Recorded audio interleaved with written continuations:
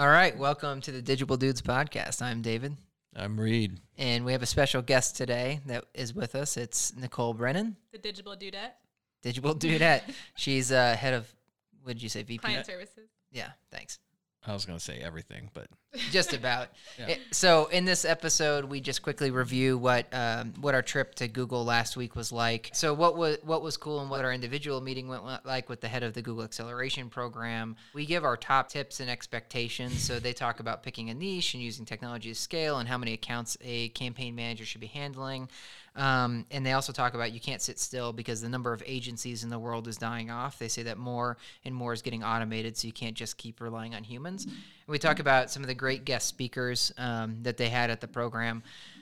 But we also were just joking that this may be a podcast that we may not want to air because we get a little gripey at times about what our experience was like. So if you want to know what we didn't want to air, keep listening. they do have nice mints. And out.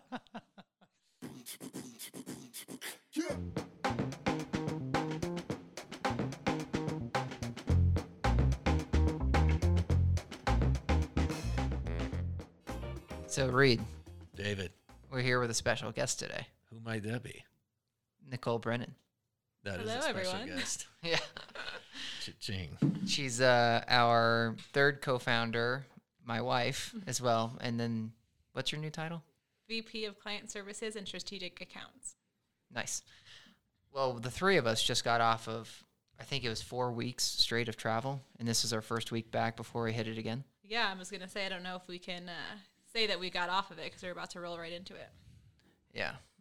Just trying to keep up with the time zones. That's right. I have not been. The calendar invites are all over the place right now. Yeah. Every time Google asks me to reset, like, do you want to change your time zone to this? I'm like, I don't know. I can't tell. Yep. Well, last week we actually spent a good amount of time in California, but we originally went out to California for the Google Acceleration Summit, which was new to me. And apparently after we got there, we realized it was new to everybody because it turned out to be their first inaugural Acceleration Summit. So we thought we'd just do a quick recap. We are under NDA with Google, so there's certain things we can't talk about, but you know, the things that we feel safe to talk about, I felt it would be good to hit while they're fresh. So Reed, I don't know, do you want to maybe go over, set the stage of like Google Acceleration, Google Partner, Google Premier Partner, like what the heck are all these things and why is this different? Yeah, well, there's probably a gazillion Google partners, so that just means basically you're doing business with Google. And then there's the Google Premier Partner, which is... Well, sorry, for a number, they said 85,000 Google partners. Which for me means a gazillion. That is a gazillion. Yeah. It's more toes. Yeah. More than we have toes. Right. And then among those 85,000, based on performance and support levels and all this other criteria that they wrap into it, you can qualify for their Premier Partnership Program. And there's probably less than 200 of those worldwide, so that really does mean something. We, as David often points out, got to that point about quicker than any agency we know of, not to pat ourselves on the back, but it was pretty fast. And then it kind of blew our mind so much that we weren't sure to reply to Google and ask, was this a mistake? Right. Until later on. Right. And we were like, oh, wait a second. We actually earned this thing. Yeah, I'm still afraid to ask that question. So yeah, then the summit, the acceleration program, which led us to the summit, is just basically who they deem as high potential, like within those agency partners. So they saw Digible is between, I think, our technology and what we're doing in the multifamily sector is a high potential agency partner, and it, extended us the invite to be a part of this acceleration program, and then eventually, culminated in the summit that we were at last week. So hopefully that clears it up. So we have 4 dogs in the office today. Everyone just about cleared out of here, and you guys cracked some beers to go through this. And of course, we still have our Frenchie in our boxer here, and our Frenchie just puked right on the carpet beneath us. Oh my goodness. Nice. I thought you were going to say she left an air biscuit. We're going to have to clear out the room. I'm actually glad it was throw up, especially knowing I'm not probably going to clean that up. Oh my God. We got this white carpet down here. We'll be back in 2 minutes. Stay tuned. I think we keep rolling. It just couldn't help pass it by. All right, Nicole's going to sneak out and Oh, take wow. care of this. That is a good wife and That's not the first time we said VP of everything. that. Yeah, sorry. So I totally lost track of what you were talking about. I just was clearing in the air as you asked me to about what the hell Google yeah. partner, premier partner, accelerator programs, and all that stuff is. So yeah, setting the stage. We're off to California, headed to this summit, not fully knowing what to expect other than a pretty broad agenda, I'd say. Nonetheless excited. So I think we went into it very, of course, open-minded, but curious about, who else was going to be there, what kind of depths I guess we get into on some of the key topics that keep hitting us in the industry. And not to, I guess, spoil or jump ahead, but I came away with mixed emotions. There's definitely some very cool speakers and some nuggets that we got, I think, from some of last year's panel. And then there was some not cool stuff, or not as cool stuff. So, I thought good way to put this would be like, David, what did you really think was cool, and what did you think kind of sucked? Well, first off, I'll say, like, I wasn't sure what to expect because I've been to I think this is my third, like, Google, I'll say air quotes, like, conference or whatever that they invite you to that you don't pay for. And all of them I've been to have been very small, like, intimate affairs, about the same size, where there's, like, maybe 20 companies there or so. And in the prior ones, I didn't have. It was exciting to go visit Google and I don't know, rub shoulders and finally put a face to somebody and be able to say, like, now I have your email address and I can hit you up. But I was never, like, blown away because they're, as someone put it there, they're very good at saying nothing, right? Like, just sort of like walking the company line, but they just want you to get the shine of being there, or that's what it's felt like most of the time.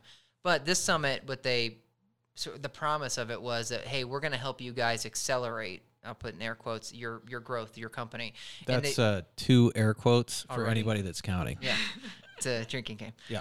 Then, but they said, like, you'll be able to talk to product experts, Google engineers, and then even data scientists, and be able to pick their brain. I was like, okay, well, maybe this will be something a little bit more. And since this is the first one of these, perhaps they're going to roll out the red carpet. So what I guess what I liked, it's harder to come with the actual positives here.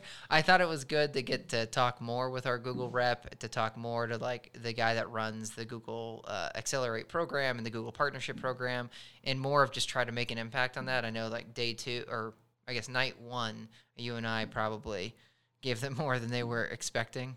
So maybe we'll jump straight to that. But, like, basically the summit starts where you have these sessions and all the stuff that we'll get into later. But at the end of the day, they had scheduled a 45-minute meeting with us saying, like, hey, we'll just quickly review. We'll touch base. Meeting's at 6 p.m. So summit ends at 5. Then you have, like, an hour of cocktail hour. And then we get to meet with the head of the program. So Nicole, I, and Reed get pulled up to the second floor or whatever of the Google sales building, because this is the campus for salespeople. They said that they keep moving them further and further away from the engineers. And we sat down, and the head of the program said, hey, I'm only going to be, maybe I can stay for half an hour. Next thing you know, 2 hours later, we're trying to wrap up with him. I think he just felt totally chained, locked in the room with us. So maybe he got more than he bargained for. Yeah, I started to see a couple beads of sweat going down his forehead about 45 minutes in. Like, what the hell? Who are these guys? Let's back up, though, before we get into that 2-hour marathon meeting. And let's ask Nicole, putting you on the spot here, what was your first impression, Nicole, of the Google Acceleration Summit? Yeah, that's a good question, because for me, I haven't had a ton of exposure to Google. Outside of the webinars that I've, heard from them at a past life, at, this company, we've had a ton of exposure to them, but I've never been to a Google event. And I guess I would agree with all that was said. I think I had higher hopes, but was a little bit underwhelmed. The content wasn't as meaty as I was hoping for, but that being said, they did bring in a lot of good speakers. So the pluses that I have were more from the outside speakers they brought in than the actual Google presentations. Yeah, I didn't mean to be super Debbie Downer. You're right. In fact, they even copped up to that. I think towards the end of the summit, they were like, we've always been told that it's our guest speakers that everybody's really thrilled about, and they were awesome. They don't actually want to end up hearing much more from the Google, payroll. But that's interesting because they had a ton of Google presentations. I thought more so than I was expecting. Like there was, I don't know, 10 plus people that spoke from Google in a day and a half. That was about the Kool-Aid. I think they were just trying to get everybody, if you weren't already drinking as much Google Kool-Aid as you could get. And some of the partners that were there, that was perfect for. We weren't one of them. And it's not to, act, I guess, arrogant or like we're special or anything, but our business model, as we found out that in that marathon meeting that night, is very different than most of their partners. But what's surprising to, I think, all three of us is that they had a lot of tech partners in there that weren't really your standard agency, reseller of PPC. And that's where I think all three of us got some value and had a lot more curiosity with some of those different companies, which, we can eventually highlight at some point. But go ahead. I was going to flip the tables back on you. I mean, there are some good sessions we'll get into that where I do have a lot of positive sentiments. So we are grateful for going, as you're saying, but at the same time, they did ask for where they can improve, and we have plenty of feedback there. But back to you, Return Serve, what was your, what did you think? What was cool and what sucked? Very deliberate pause there. Well, for me, it's more like what didn't suck. I was more disappointed, and I'm not trying to blow up our partnership with Google because I think they need to hear this if for by some chance that they listen to this podcast. My biggest issue was that there wasn't much dialogue. I think that was a big miss on their part. So not only were they, kind of shoving the Kool-Aid down our throats, but then at the end of these sessions, like Nicole mentioned, there's probably 8 to 10 speakers. There was no Q&A, and that's by design. So I've had a lot of exposure over the years as a Google partner. So it didn't surprise me, but it still managed to disappoint me. I thought perhaps, knowing that we were under this MNDA and did retinal scans, before we walked in, that we would be, I guess, more courageous, collectively and get to talk about things more honestly. So that really frustrated me. I almost had a hard time getting past anything else. But I do agree as far as what didn't suck, the outside speakers that Nicole mentioned, and probably the biggest win for me was the panel from last year's crop. So they had 3 companies up there that were represented that had gone through same program and come out, in a very good spot, I guess. And they were just, wanting us to be able to ask them direct questions about their experience, how to get more out of the relationship, kind of pitfalls, and then areas that, we can benefit from to potentially scale faster than we already have. So I thought that was really valuable dialogue. I was hoping we'd carry that forward into like a breakout or a workshop where we could do more of that. Because ultimately they left us to our own devices when it came to the networking. I think they should have facilitated that more. Instead, it was just like, hey, we're going to give you, an hour and a half lunch break instead of like the standard 45 minutes. And this is your chance to go talk to everybody and figure out like what they're doing. And that just, it's not that that's bad, but missed opportunity from my perspective. Yeah, I would say that I don't think we set the stage of who else was there. But when we first walked in, we weren't sure who else we'd be seeing because we didn't know as much about the Accelerate program. But it ended up being a lot, I don't know, maybe 80% were typical agencies, like service-oriented. They run paid search on YouTube. 80%? I felt like it was less. I felt like we walked into like the United Nations, except like, the second crop of countries or whatever. And I'm not meaning this. Second world? Yeah. We're second world? Yeah. I was like, everybody had an accent, when I first walked in. That was my experience. I was like, do any of you guys do what we do? And that's when I figured out that there was a lot of these tech companies. I'm not saying that there weren't standard resellers, but 80% sounds high to me. Yeah, well, maybe it's more that it seemed like most folks there ended up, they do some sort of services and they maybe trying to transition into a tech, which is similar to us. So even like, I was thinking about like some of those SEO companies, some of those, as they call them, like enablers. What did they call it? Ecosystem enablers. Which is a similar model to us, where it's like they start with services and then they move into tech, or they have a tech, but nobody can really use the tech without some sort of service agreement with it. It's like our friends at Tambourine, is it, down there in Miami? Yeah, but Hotels. I mean, they weren't part of this, but similar. Just, yeah. Yeah. You You did have me hit on something. The United Nations. Everyone did have. Well, there were a lot of folks from South America, Central America, and then Canada. So Canada was MIA. Remember? They didn't show. Like, That's where are right. our friends from Canada? They were supposed to be there. Got real Nobody quiet. clapped. Yeah, they knew something we didn't. Yeah. But then a lot of the panel that they had presenting was all tech company though. They Right. I mean, they did services, but they had all moved into a tech company. Right. And yet most of the content was geared around how do you move a services company into a company that can scale better? Because as we learn later on, they said the jury is still out on these ecosystem enabler companies. These companies like that may help you do better bid budget management or something like that, but that don't actually just go out and equal revenue for Google. And they put us right now more in, they were thinking of us more like a services company, but as they learned more about us, they were like, okay, actually maybe you guys are more of this ecosystem company, which they were like, it's not necessarily bad, but it might be bad. I think it's just undefined for them. I think they have so many different companies that are in this ecosystem bucket that are more tech-based, that have huge potential, that they're trying to figure out what that acceleration or partner program looks like. So while, yes, we were reassured that it wasn't bad, it definitely seems undefined and still a work in progress. Yeah. Well, I hope that is an epiphany really for them, that Right. because as we listened to the panel and David mentioned that those three were really tech companies, and I don't want to say they all started like us in a very service capacity, but this is the evolution of digital agencies. And that's kind of the bigger picture that I was hoping we talk more openly about. It's like, what does an infrastructure look like, now, or even a few years ago for a digital agency versus what we should expect moving forward? Like, who and how are you staffing up? How does the org chart change? And so, when I was listening to all that, it's like, don't you guys realize that all of us are having to adapt and become more tech-focused agencies where it's not the point-and-shoot reseller that you're used to, and therefore it seems like they should start to build out more of a custom track for that purpose. Sorry, go ahead, Dave. No, they did talk a lot about.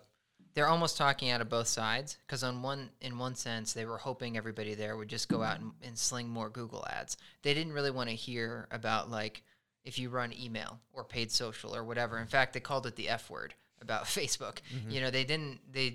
They weren't really receptive there. They were just like, can you sell more YouTube? Because we would like to do that. But at the same time, the whole thing was how do we accelerate you guys and build you for scale? They didn't, as you said, go into org structure on their own. They were like, hey, you guys should apply AI or you should apply machine learning. And then they were like, but don't go out and buy someone else's machine learning, use Google's machine learning. And they were like, if you do buy someone else's, test ours against theirs. So they were touting their own tools, but they were very quick to not want you to use these tech platforms or build your own. And then they also didn't have very clear examples about how they wanted you to apply it to become better. So the panel, when we did do an FAQ with those guys or whatever, Q&A, they were like, someone said, hey, the golden number was always to get to 100 advertisers per CM. So basically 100 accounts per CM. My phone is like 15 feet away and it still went off. But the guys on the panel were like, we've always struggled to get past 30, 40, 50 accounts. And I think you wanted more of the like, hey, it's been more successful to have X amount of AMs to an account load, X amount of CMs to an account load. When should you getting into those nuts and bolts about building the company versus this like magical wand of like use machine learning? Totally. Yeah. I asked directly, where do you guys see that intersection between labor and technology, for companies like us that clearly like a staple of who we are is, Google. It's like, that's 60% of our revenue right now.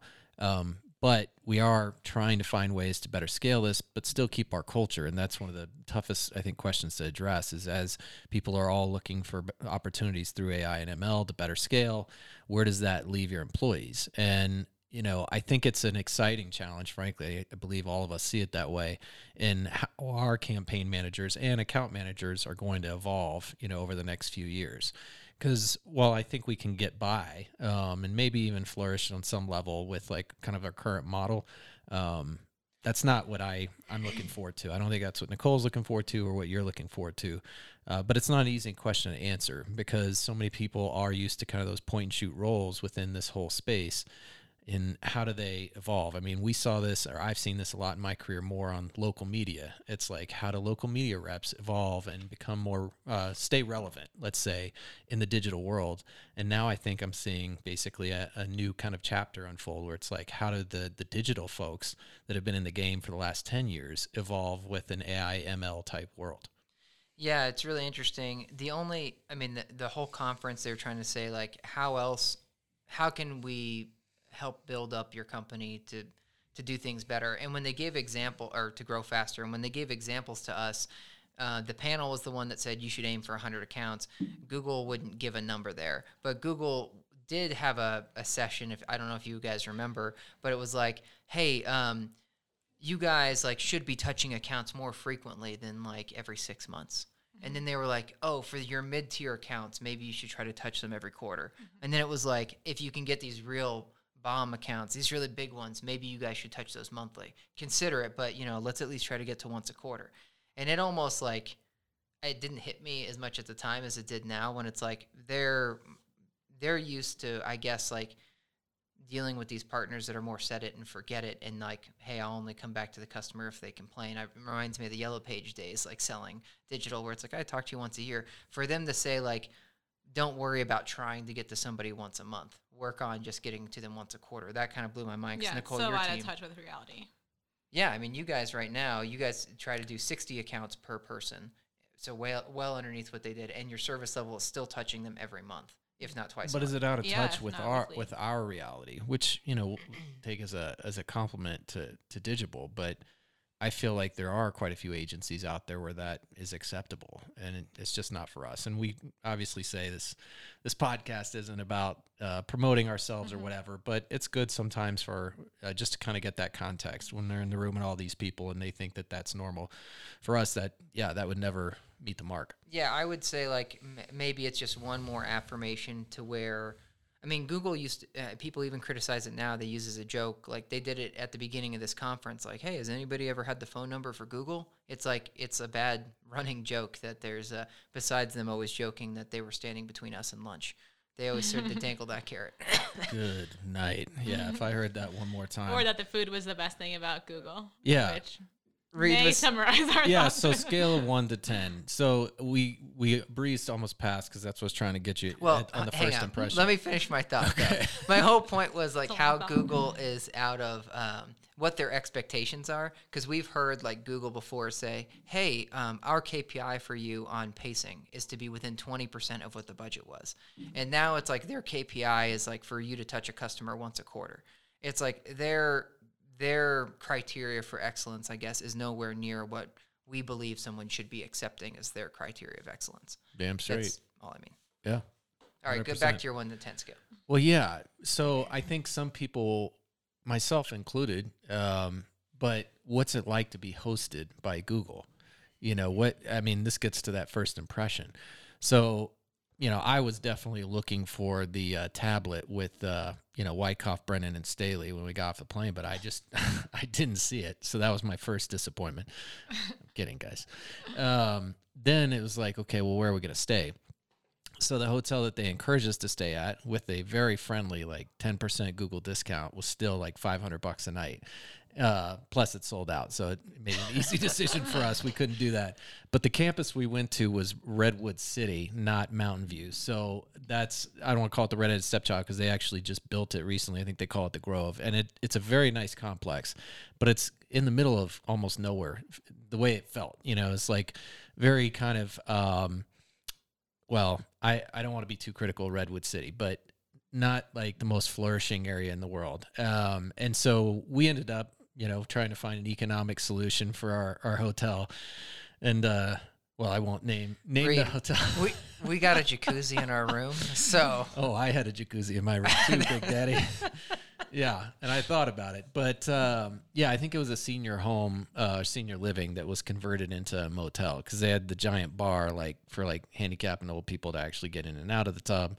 And then there were giant signs for hot water, so interesting digs. And by the way, we covered that ourselves. And so when we got there, I was like, okay, I'm ready for Disneyland.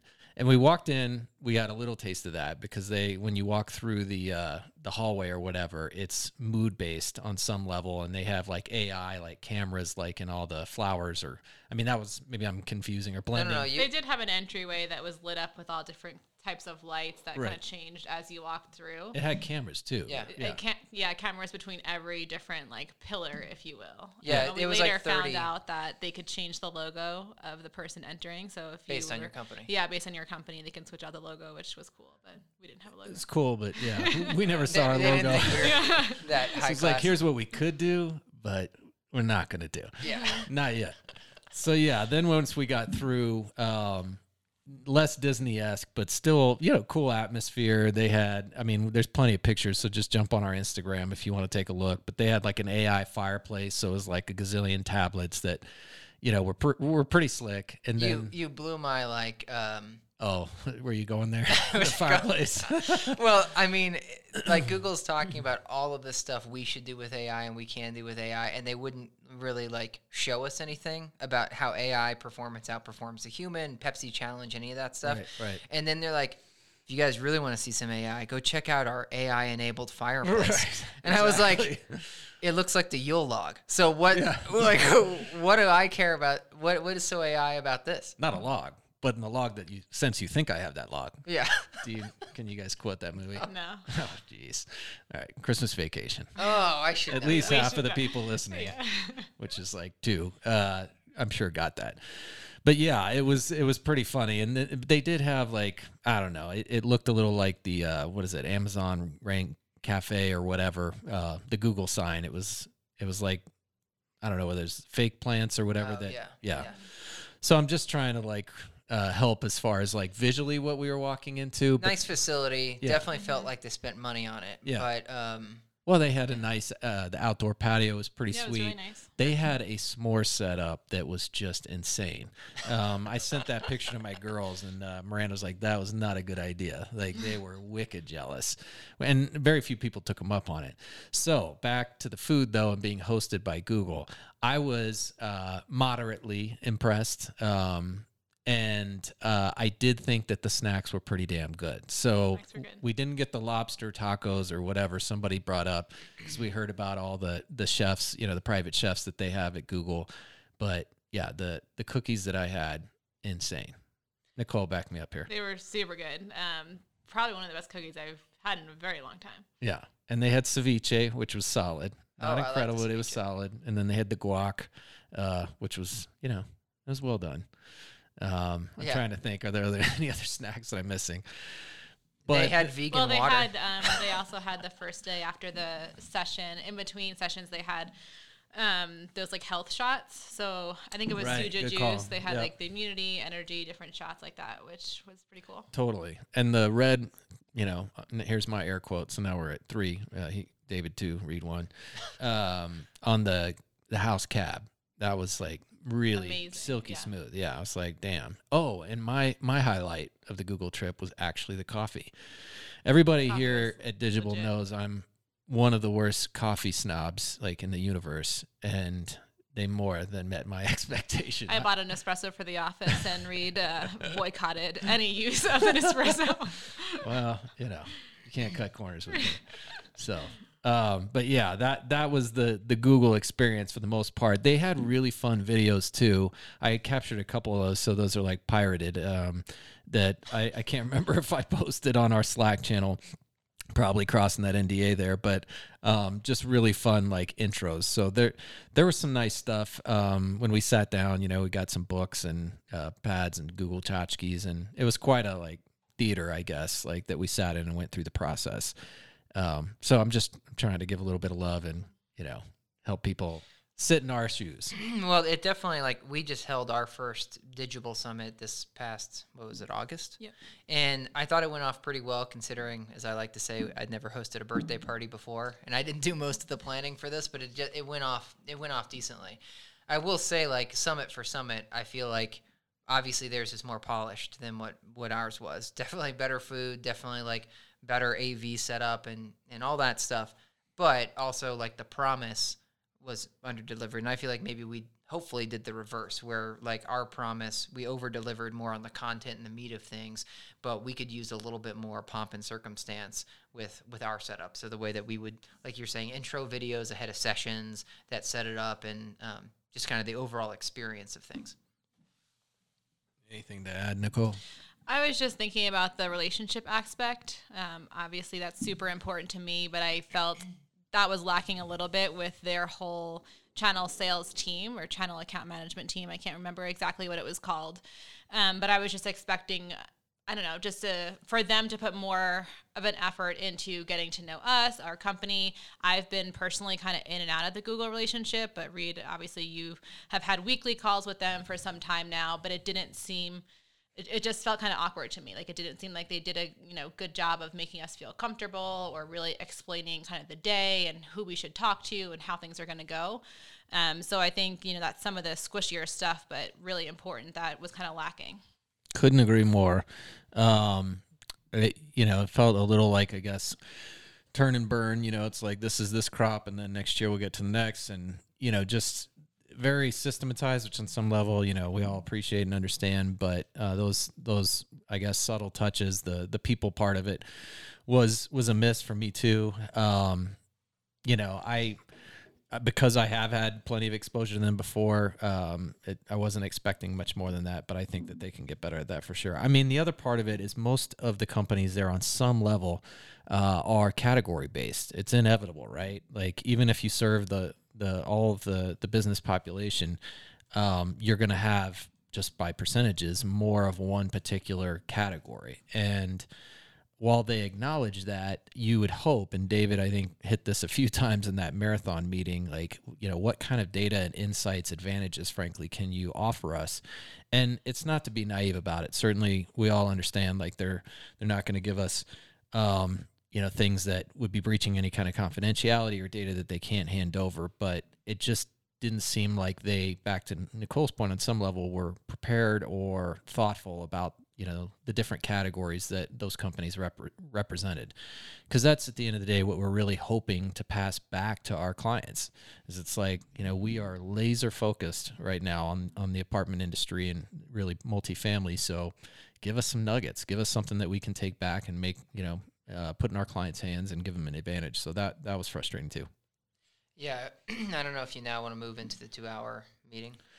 Yeah. 2-hour meeting, and then let's call it a wrap. Yeah. So for the 2-hour Google meeting, like we went up there, and I think they had a presentation to show us, and it was all around sales. Like, how much have you guys sold, and how much you think you'll sell? And they couldn't even get to the first slide for the first 30 minutes of the meeting, and then eventually they just gave up and turned off the presentation, and it was more of us. I felt like being pretty pointed at them. Well, I think that was kind of a takeaway from the panel. So one of the main things that the panel, I mean, they did a great job overall. That was one of the best sessions, but they had very transparently said, like, push on your Google rep to kind of make the most out of your relationship. It seems like they have this kind of canned template of how they work with these accelerator partners or acceleration partners. And a lot of the panel said, like, we're an ad tech company, or, here's our niche, and that didn't work for us. And so really push on your partners and the relationship to kind of make the most out of it, because the kind of, out of the box approach is not going to work for every company. And so I think that was obviously interesting hearing that. And then going into our meeting, it's like, okay, let's approach this differently. Let's try and be more forward with how we see the relationship pushing forward. And because we weren't getting that necessarily from our rep, we kind of just took that into our own hands to really ask for what we wanted. Yeah, you hit on some great stuff there. One, it sounds super familiar. That's how we've said you should be with your own partners in apartment marketing. Push on us if we're your vendor, or whoever your vendor is, to get the most out of them. Squeaky wheel gets the grease type of thing, but tell them very clearly what you need and what you want. And the partner panel hit that well. Like, they just hit that. They were super open about that. I thought it was great. I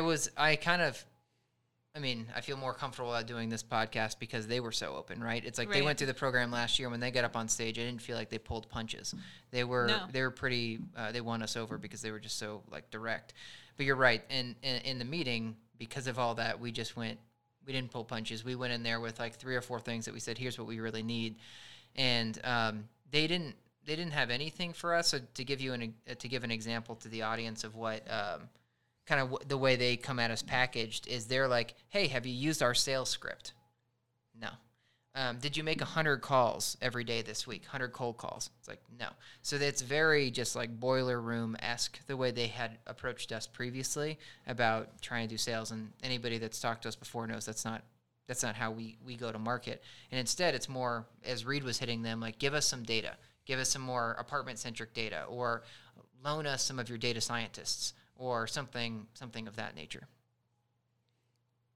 Yep. Well, maybe more bouncing around here, but back to some other highlights.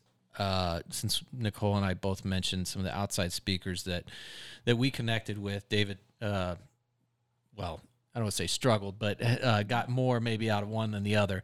That said, something that you would expect from Google is that they'd have some pretty good connects, as well as deep pockets to put some pretty dynamic people in front of you. And one of those for me, for sure, was Eric Qualman.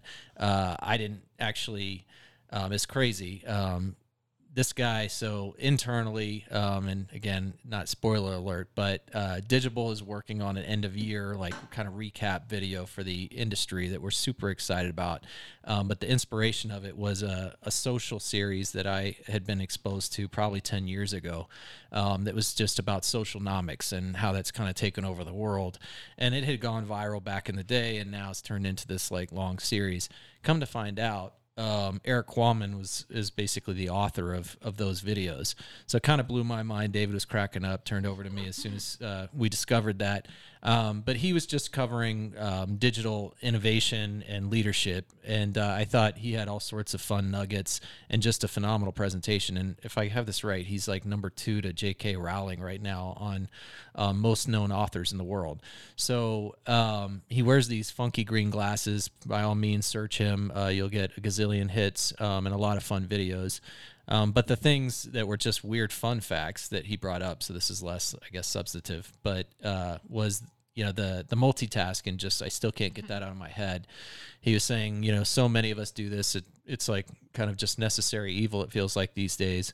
But that if you do try to multitask instead of switch tasking, which is to say really narrow your focus and, in small bites, like between different tasks, rather than try and do 2 things at the same time, that your IQ actually drops 15 points as a result. And that's the equivalent of not having 36 hours of sleep, consecutive hours of no sleep. So, yeah, I can't get that one out of my head. The other one that was fun that we actually shared with UCOM, one of our clients, when we were in their annual managers meeting, was that a way to de-stress by 25% is to stand up like a superhero with your head kind of tilted up, your arms at your waist, and your chest sticking out, and hold that, what was it, for 2 minutes? 2 minutes. 2-minute power pose. Yeah. Which feels like a freaking eternity. Well, I shouldn't say but, because I have not started doing that every morning, but I may try. So, but yeah, bigger picture was definitely like about how to connect, how to inspire, how to innovate, and walked us through all sorts of great use cases that, I won't, prolong, I guess, this podcast with, but it was good stuff. He really hit me hard. How about you, Nicole? Yeah, I thought it was amazing. I loved his talk. He basically opened up, he has a book called The Digital Leader, and he was saying that the top 3 leadership books were written 10 plus years ago, before the digital age. So a lot of his content was around how to lead a team with technology, which obviously it's home for us. And his mission was to entertain, educate, and empower, and that really stuck with me. So obviously I loved it if I'm reciting back his mission to you all. Yeah, that's strong. I don't know if our folks could recite our mission to us, so that was a key takeaway for me, is like, could our team recite back our mission? And actually, I had a team meeting on Thursday. That speech or presentation was on Wednesday, and we went through our team core values. So definitely took a lot away from it. Cool. We still have to cover the Google tour. Yeah, that might be its own. Well, that won't take long either. I mean, it either could be its own or it wouldn't take long. But maybe you weren't, I guess, connecting things as much with Eric Qualman. But what about, was it Jamie McIntosh? Or what were your thoughts about her? Because she talked to us a lot about leadership, inspiration, kind of intimacy, credibility, a lot of the things I know that you hold near and dear to your heart. So I don't know if she had more of an effect on you, or if it was kind of 0 for 2 with those speakers. What Reed's saying is, like, with Qualman, I could tell he had the room, like, as he wanted it, and I was looking around confused because I just wasn't connecting as much with him. I thought he had some really good stuff in there, like the facts that Reed had said, that he mentioned, those and more. His slides were beautiful, like they were all moving.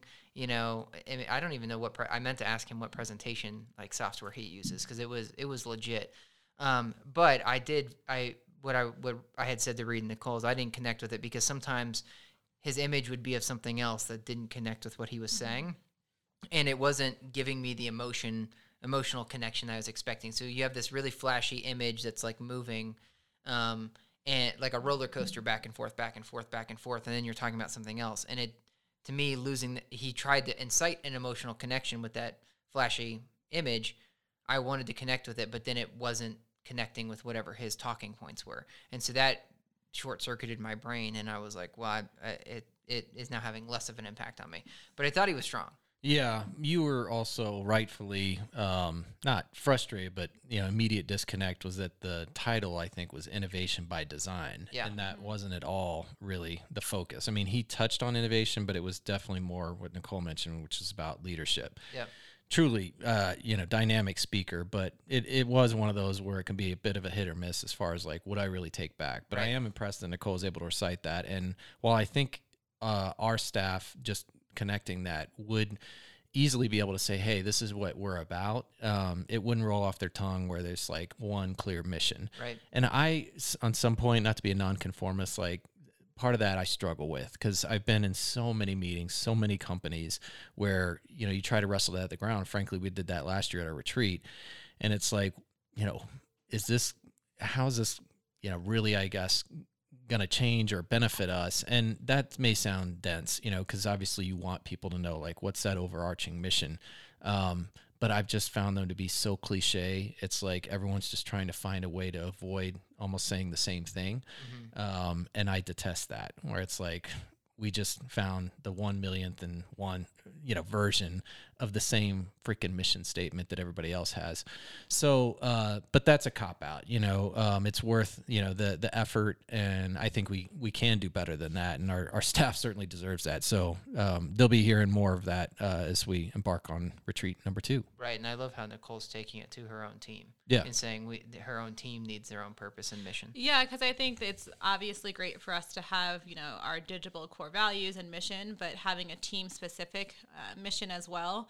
I think it really just helps on those day-to-day scenarios. Like you're in the weeds, you're responding to client emails, like maybe you're trying to phrase something a certain way or pulling report a certain way. And it's like, if you just have, a clear mission, it's like that can always kind of be in the back of your head on how you should respond, how to hold yourself to a higher level of standards. Right. Yeah, I think it's very, parallel to the KPIs that we preach and talk about with our clients and internally, that we have a roll-up of that, right? Like there's the company KPIs, and we want everybody to understand that, but realistically, like you should have different KPIs by department.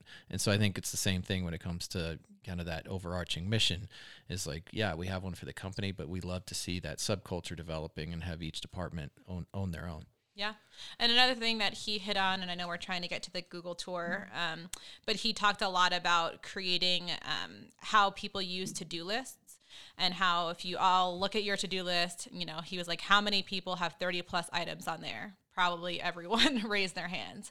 And he was actually saying, in your head, you may have a very clear understanding of what the priorities are on that list. So maybe number 2 is the most important, but the way our brains are wired, your brain is going to be thinking about number 28. So he really recommends actually having 2 lists. One is a to-do list and one is a not to-do list, which he rebranded as a not yet list, so that you really clearly distinguish here, are the really boiled down things that I have to do today. And then all of these things are on the not yet list. So really just helps your brain kind of distinguish between the two. And that's something that I definitely think that we can implement pretty easily. 100%. That was a great one. So do you want to move, kind of end this sucker with the Google tour? Or did you have something else you want to jump in? Maybe as I'm turning back around, obviously I phrased that my intro is more sour than well, then maybe it should have been. But they did cover a couple things that I thought were interesting. They were really pushing pick a niche. Did we say niche or niche? What have we said? I was going to ask. I wasn't sure. It's niche, even in America. We're sure? Yes. Positive. Okay, niche. We'll stick to that. So pick a niche, which obviously we've done a great job of. Use technology to scale, so that you're not trying to always throw humans at the problem. And that's a great point. I'll jump in on that. Use technology to scale both internally and externally. So how can you create internal systems using technology? And if you have something so good, can you turn it into an external product, which is basically, obviously how we created Fiona. Yeah.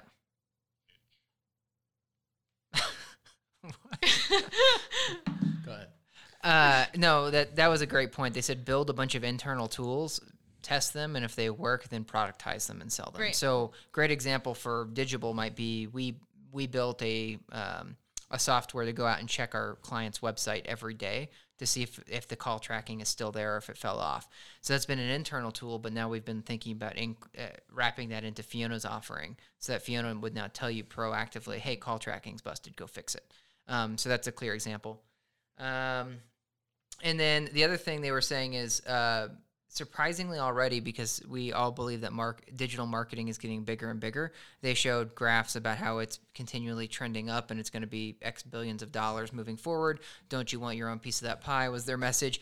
But they said that there are less digital agencies today than there were a year ago. They didn't give hard numbers. They just said that people are being phased out, or companies are being phased out as the more sophisticated agencies start to utilize tech so that they can go beyond what a human can do. So I thought that was sort of interesting that we've already hit that tipping point according to them. Yeah, and that hammer home the point to me, it's like you guys need to waken up. And I mean, you clearly have the data. You know this is happening, but how are you guys adapting to this or adjusting things like this program, this summit, for what's happening? Because that consolidation to me is based on the fact that your day-to-day digital agency, I guess your standard run-of-the-mill, that's just reselling commoditized digital inventory is not a lasting model. With all the margin compression, and again, like David said, the sophistication, the advent of or maybe broader adoption of AI and ML is just going to supplant those types of agencies. So you either get with it or you're going to be extinct. So on that charming note, let's move to the tour. All right, who wants to go first? Well, first off, I'll start. I won't do too much of the tour. Because I thought the bus was the best part, but maybe I'm stealing your shtick here. I actually was going to say the bus, they gave us a great bus. Okay. It's like we need a good one of these for the summit next year. Go ahead. Took my fire and now my bus. No, I was actually going to say it was a really weird day to do the tour because they called it, it's the week before Halloween, so they called it Googleine. Googleine, thank you. And so they had everybody was to bring their, kids to work dressed up in Halloween outfits, which I thought was super cute for the few that we saw. But by the time we got to the Google campus, it felt like empty. Yeah, it felt like it was ghost town. Like Google's shutting down. They're closing for business because like everybody was gonzo, which is different than the other tours I've done. But as I noted on that tour, they also mentioned right before that it was the kids week. And so they said, at least that's what that gal, I think it was Dana, who was with us, but she was like, that's right, I forgot about that. So they wouldn't want to have their kids around until 5 o'clock. So I think they said they made an early day out of it. That's what I'm saying. Like, so we went in the afternoon. Yeah, it was dead. Yeah, it was totally dead, which just felt really weird. It was like we were touring Chernobyl's campus or something at that point. Right. All right. So anyways, that's my bit. I'll let you guys go. In their defense, I feel like it all depends on your tour guide, because we did pass another group that was giving more history and what the buildings were used for and how, the executives sit in this building and they, built this staircase for ease of access to meet clients and things like that. But our tour guide, she was just very focused on the perks of working at Google, which I think is interesting, but I think we spent way too much time on that. Not a ton of time about like the buildings we were going through, like the campus. I don't feel like I got a good feel for the Mountain View at all. Not her fault. That she, basically, I think she was like an East German judge. Yeah, I in the think it was Olympics, great but- because she had mentioned that you can volunteer to do tours on your lunch hour and stuff. So that was, I think, how she got roped into it. I don't think she Right. was a seasoned tour guide. Right. Yeah. That was voluntary, so her heart was there, but she was lacking some of the insights that some of the other tour guides had. So You don't want to do the accent? No, I think I'm all- so I think close. Please don't. I think- She was like, we'll skip the accent, but we'd go into a building. I'm like, what's this building for? She's like, it's building 47. I'm like, and what's it for? It's like, you come here and work. I was like, okay, but are there departments? She's like, you work with your team. It's like, okay, yeah, thanks for the tour. I actually thought, since this was, I think, David, your third time visiting the Google campus, at one point you were just giving me the tour. I don't know, Reed, if you got onto that, but David was just giving the Google tour for them. So My last guides were phenomenal. Yeah. Yeah. Well, so I mean, they have I forget. It's an exact replica of the. What was it? Not a T-Rex. It was a T-Rex. Was it a T-Rex? Yeah, I don't know what the big deal is about that, but they made it a point to highlight that. That's in kind of the courtyard of the campus. And then they showed us some of the different cafes that have these, personal chefs that are making different, items and customized really by the individual, which is obviously pretty cool. And then we did hit the mood flowers. So I had that wrong a little bit when we first walked in. We saw that at the main campus, and that was fun. So you walk up, and based on the expression on your face, it changes colors. So there's, again, a few of those on our Instagram handle. And then what else? There was an airplane that was up there hanging over us. That was another exact replica, though. I don't even think it was the original. Right, of like a space orbiter or something. Yeah. So again, a little weird for me. That's like highlighting a print of the Mona Lisa. It's like, check this out. This is an exact print of the Mona Lisa. So what? Why don't we get exact replicas of T-Rexes? They can be about 6 inches high. Sit on my desk. Right. They did talk about bring your dog to work day, but unlike the Amazon tour that Nicole and I took 2 weeks ago when we were in Seattle, Amazon was saying that they have 1 in 7 people bring their dog to work every day. So a phenomenal amount of dogs. But in Google, she said, hey, everybody can, but we didn't get good stats. I was curious if there were more Googlers than Amazoners that did that. Yeah, I didn't see pooper scoopers running around, so that's a lot to keep up with. Amazon did have a building specifically for a dog cafe, though. So I don't know if you remember that. It was a kitchen just for dog food, so I didn't see that either. Yeah. Treat their dogs well at Amazon. Well, then, the tour, I don't know. I mean, if you can't already tell, because I feel like this is devolving quickly, even the recap of the tour, but there wasn't a lot going on. It was dead, and we only went into maybe one building or two. And yeah, so then it was okay, well, what's happening over there? And a couple people turned to us, maybe the other tours. I don't know, Nicole, but they were like, well, that's where, the insane, kick-ass gym is. That's where the lap pool is. That's where all the cool shit is, basically. It's like, wait a second. We were can we go there? Yeah, why aren't we getting to see that? So I don't know if David, on those other 2 tours, you saw that, but that was a little... They didn't ever take us to those kind of facilities. On the other ones, they did take us into the paid search museum or whatever, which I was telling you guys about at the end when they took us to the gift shop and they were like, buy all the Google swag you want. No discount.